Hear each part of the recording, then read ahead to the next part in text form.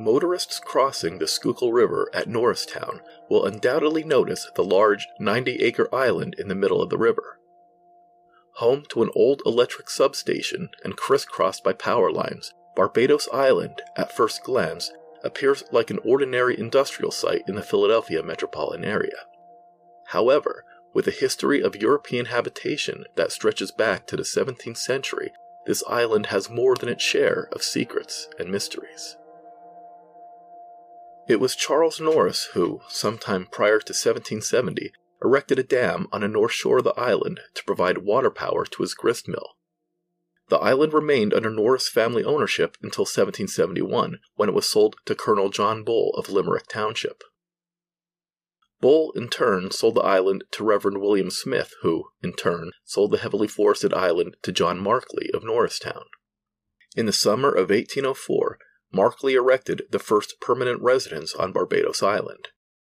Markley promptly deforested the island to provide lumber for the growing community of Norristown.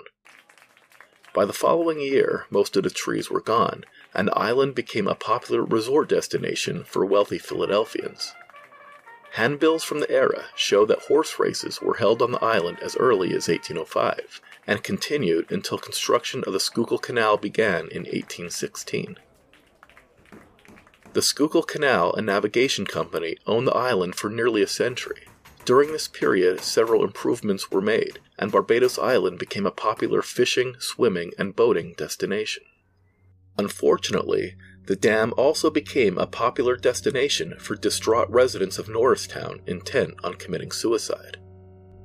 One such case occurred in January of 1874 when Mrs. Irwin Bredlinger, the wife of a local merchant, excused herself from a tea party at her home and disappeared. When her body was recovered the following day, it became evident that she had stripped off her clothing, stood on the dam abutment, and jumped into the water to her death. Another remarkable suicide took place in 1898. After Kate Sherman murderously assaulted her husband, she threw herself into the deep water behind the Barbados Island Dam. It took over a month to recover her body. But of all the remarkable incidents to take place at Barbados Island, none garnered as much attention as the kidnapping of 7-year-old Warren McCarrick in 1914. What makes the McCarrick case so remarkable is that the child was abducted in broad daylight on a busy street, while Warren was playing in front of his very own home. It was the afternoon of Wednesday, March 11th, when Warren was last seen, playing in front of the family home at 619 South 19th Street in Philadelphia. Normally he would have been at school at this hour, but a bout of whooping cough had kept him at home, and his mother felt that playing in the fresh air would help alleviate his discomfort. The boy's father was employed as a clerk in the Recorder of Deeds office at City Hall, and, as a humble public servant with a modest income, it seemed strange to most people that James McCarrick would be the target of a kidnapper's ransom demand. Only a few people knew that Warren's grandmother was a wealthy woman. As a result, police were reluctant to believe that the child was taken by kidnappers. It wasn't until the night of Friday, March 13th, that police finally got involved when Captain of Detectives Robert D. Cameron assigned 5 officers to the case. By Sunday, police had developed 2 theories regarding the boy's disappearance. The first was that Warren had been abducted by degenerates for immoral purposes before being murdered and his body hidden. The second theory was that Warren had been mistaken for the child of wealthy parents. As bizarre as it may seem, police actually considered the first possibility to be more plausible. The only lead they had to go on was a statement from Charles Daniels, who operated a feed store nearby. Daniels claimed that the boy had been taken away in a covered wagon at the corner of 19th and Bainbridge Streets by 2 men who were dressed like farmers. When it came to running down leads, no one was more determined than James McCarrick. From sunrise to sunset, the boy's father questioned everyone he could, his son's playmates, their parents, even total strangers. He implored authorities to search nearby abandoned buildings and vacant homes out of the possibility that Warren might have gone exploring and had accidentally locked himself inside. The police explored this possibility, but they were unable to find any clue that could lead them to the missing 7-year-old. Storekeeper Charles Daniels told detectives that he had seen Warren enter the covered wagon voluntarily after 2 men had stopped at the corner to chat with him.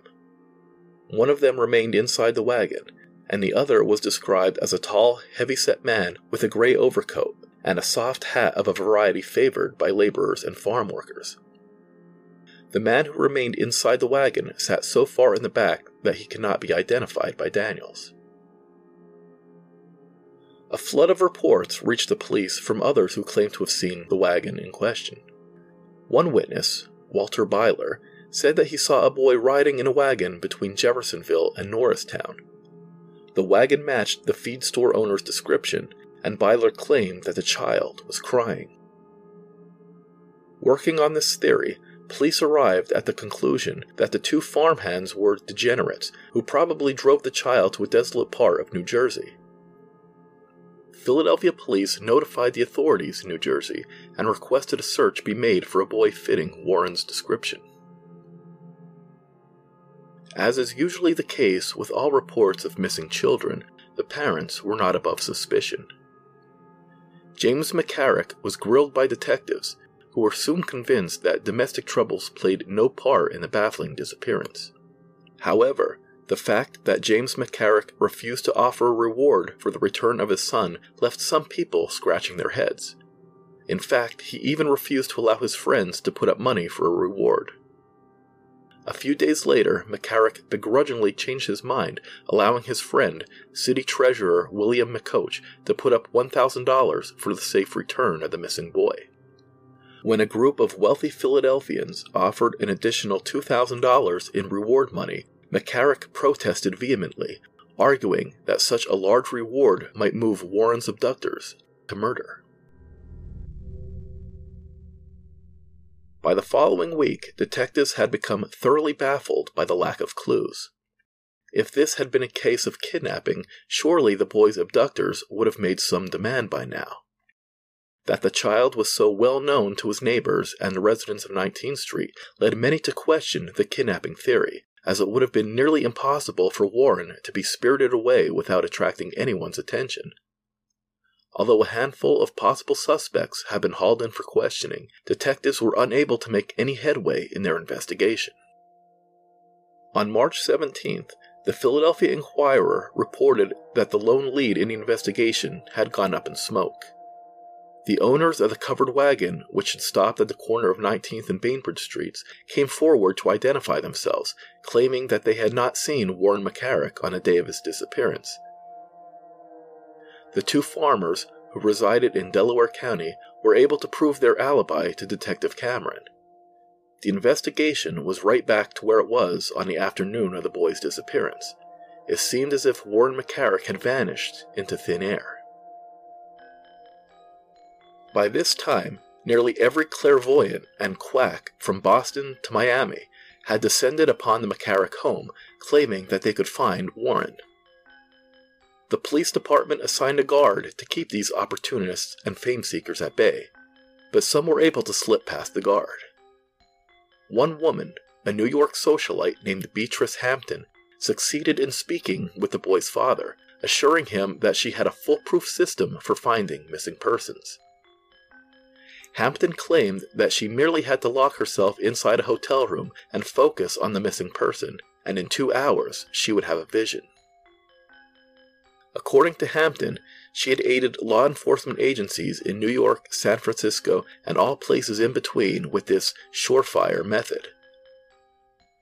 Though Detective Cameron was dubious of this claim, James McCarrick agreed to give it a shot. To absolutely nobody's surprise, after 2 hours had elapsed, Miss Hampton failed to make an appearance. The McCarricks never heard from her again. Warren's father, now desperate, handed out articles of the boy's clothing to the mob of clairvoyants, all of whom promised to be able to find Warren if only they were armed with one of the child's personal belongings. When a newspaper reporter asked James why he complied with these requests from fortune-tellers and amateur sleuths, his explanation was perfectly rational. By giving them what they wanted, it would keep them out of the way of the professional crime solvers. Meanwhile, nearly half of the city's police force was engaged in sweeping the greater Philadelphia area for clues. No stone was left unturned. Even local Boy Scout troops got involved in the search. But after a week had passed without a scrap of evidence being uncovered, it seemed that all hope was lost.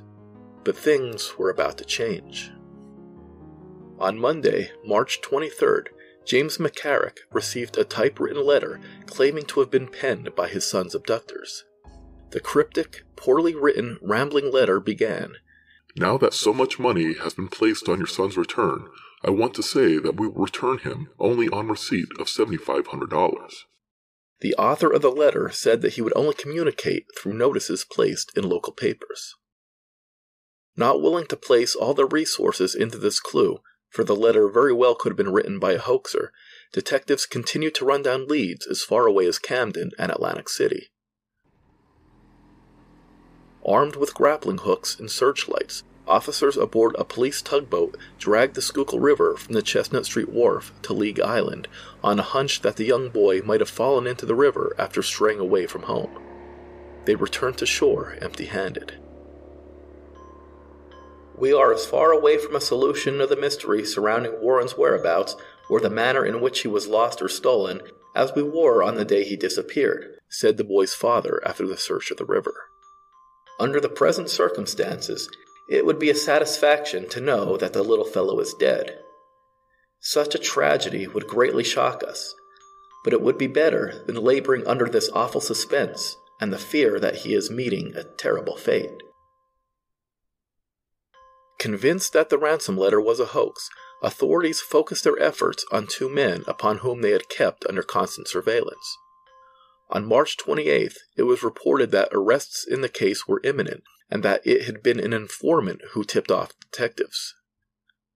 Police introduced the informant to the Rogues Gallery, a collection of photographs of known criminals and men and women of uncertain moral character, and the informant picked out two colored men who had served time on multiple occasions.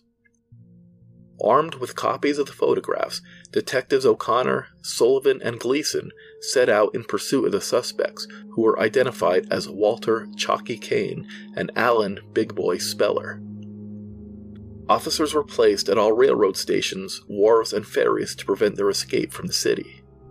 The police department had to eat crow the following morning, however, when they issued a statement declaring that their informant had been a phony. Personal animosity, they claimed, had been behind this bogus information. The informant was revealed to be a Dr. Henry C. Goodbread, an herb dealer and faith healer from Woodbury, New Jersey. Like the men he fingered, Goodbread was also a black man who had engaged in unsavory activities. Henry Goodbread had accused the two men because they had once swindled him in a game of billiards the previous summer. Just when it appeared that all new leads had been exhausted, a witness came forward and confided in City Treasurer William McCoach that he had proof that Warren McCarrick had been kidnapped and taken to Barbados Island in the Schuylkill River near Norristown, where he was kept prisoner until March 28th, when his captors carried him off to another location. The witness claimed that he had seen a covered wagon while driving near Bridgeport, and his description tallied with those given by other witnesses who claimed to have seen the same wagon on the day of Warren's disappearance. Was it possible that the feed store operator who first reported the covered wagon had simply misidentified it? Police thought this might have been the case, and this new information revived their stagnant investigation. When police made a thorough search of the large island, they were shocked to find a boy's footprints in the mud, just where the anonymous witness had said they would be. According to this witness, he was looking in the direction of Barbados Island when he spotted a young boy running along the shoreline near the railroad bridge. The boy was calling out for help to a man in a rowboat. The boater did not hear or see the boy. This compelled the witness to pay a visit to McCoach, who in turn told the story to Detective Cameron. Their search of the island also found evidence of recent occupation in two old abandoned shacks. When it was learned that the covered wagon had been seen in nearby Bridgeport over the weekend, it appeared that the mystery of Warren McCarrick's disappearance would soon be solved. But then came another mysterious letter. It was a local attorney named Samuel Ephraim who had received the crudely written letter on March 31st, in which the author claimed that he was a German farmer who had been in the vicinity of the McCarrick home on March 12th. According to the letter, the boy had accidentally been kicked by the farmer's horse and killed. Fearing arrest, the farmer put the body in his wagon and conveyed it to his farm for burial. So much confidence was placed in this note that Detective Cameron agreed to offer the farmer immunity from prosecution if his claims turned out to be true. After discussing the matter with Judge Patterson, the following advertisement was placed in Philadelphia papers by Cameron. There is nothing to fear. Have seen the parties necessary, and immunity is guaranteed. Please call at once, and I will take your part. Of course, no one ever contacted Cameron, and since the letter had been written after it had already been reported that a boy had been seen screaming for help on Barbados Island, it seemed that the German farmer had been a red herring, just to muddy the waters of the investigation. But if this was the case, the perpetrator had made a crucial mistake. The envelope in which the letter had been sent featured a peculiar flap that was different from those found on other envelopes. In order to crack the case, the authorities would have to track down just where this peculiar envelope had been purchased. Detective Frank O'Connor discovered that there were only 3 boxes of stationery that featured this odd flap in all of Philadelphia. It was a brand new envelope design, which the manufacturer had sent to local stores as samples. It was learned that one of the boxes had been purchased by a well-dressed couple in their 30s. The other purchasers had also been well-dressed, and as this new type of envelope was rather expensive, it made little sense that an immigrant farmer could afford to buy it. This led authorities to believe that the writer of the letter had stolen the stationery. If this was the case, it would suggest that the kidnapper was either very careless or very brilliant in a diabolical sort of way. Because of this detail, detectives were unable to make a link between the author of the letter and the customers who had purchased the stationery. On April 12th, 1 month from the day of Warren McCarrick's mysterious disappearance, Detective Frank O'Connor stated that the investigation would be shelved until new evidence came to light. There seems nothing left for us to do but wait until something definite turns up, he told reporters. Since the day the boy disappeared, we have considered the theory of kidnapping first, although no motive for such a crime has been found. If Warren had indeed been abducted, money would have been the presumptive motive. But when the boy's grandmother finally broke her silence and told newspapers that she wasn't as wealthy as some people claimed that she was, it was a decision that might have been fatal, at least to one 7-year-old boy. The realization that there would be no big pot of gold at the end of the rainbow might have been an impetus for murder. If the kidnappers saw no purpose in holding Warren as a prisoner, there were only 2 viable options. They could either release him, or they could kill him.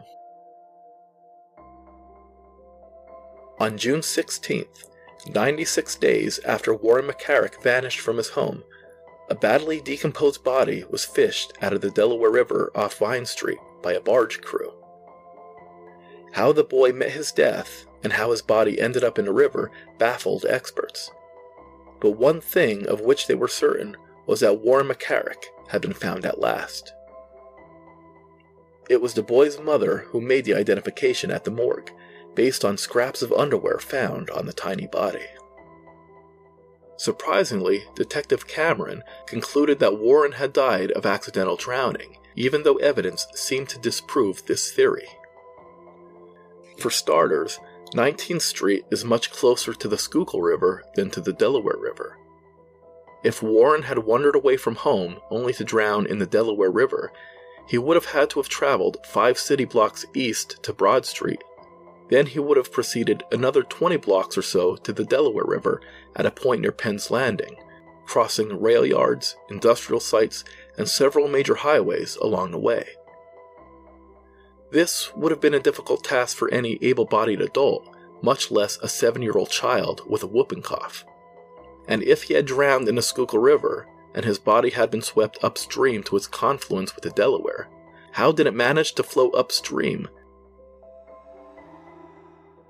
In all probability, the boy seen calling for help along the shoreline of Barbados Island was indeed Warren McCarrick. Because the island had been abandoned by that time, it would have been an ideal location to hold Warren prisoner until his captors could finally make up their minds about what they wanted to do with him. The long-forgotten shacks on the island did show signs of recent habitation, and the footprints in the mud proved that the witness who went to McCoach had been telling the truth. Who else could it have been if not Warren McCarrick? Did the kidnappers discover that Warren's grandmother was not as wealthy as they had hoped? Had they killed the boy, then dumped his body in the Delaware? This seems to be the only likely scenario. And if this is the case, the perpetrators surely must have been locals who knew the McCarricks. Although the autopsy revealed no injuries or signs of foul play, the McCarricks insisted their child had been the victim of murder until the end of their days. On September 17, 1914, just 3 months after Warren's body was found, his grandmother, Annie McCarrick, passed away at the family home on South 19th Street. Her enormous fortune was valued at just $6,400.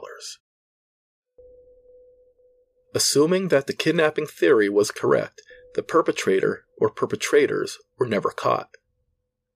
However, in 1916, a mysterious letter was written to the father of Richard Meekins, a young Philadelphia boy whose disappearance bore an uncanny similarity to the disappearance of Warren McCarrick. In the highly detailed and lengthy anonymous letter, the writer boasted that he was the one who had kidnapped and murdered McCarrick, and claimed responsibility for the abduction and murders of several other local boys, providing details that the authorities had never made public. To this day, the identity of the writer is a mystery. Pennsylvania Oddities. If you enjoyed this podcast, pick up a copy of my newest book, Pennsylvania Oddities, Volume 3, available now at www.sunburypress.com. Volume 3 features 30 remarkable but true stories from every corner of the Keystone State. And be sure to visit my blog, paoddities.blogspot.com, for over 600 bizarre tales of murder and mystery from the colonial era to the present day. The Pennsylvania Oddities podcast is written, produced, and narrated by Marlon Bressi. Theme music composed by Marlon Bressi. Sound effects courtesy of freesound.org. Listen to the Pennsylvania Oddities podcast on Anchor, Breaker, Spotify, Apple Podcasts, Google Podcasts, Overcast, Amazon Music, iHeartRadio, and anywhere else you find your favorite program. New episodes on the 1st and 15th of every month. Bye-bye.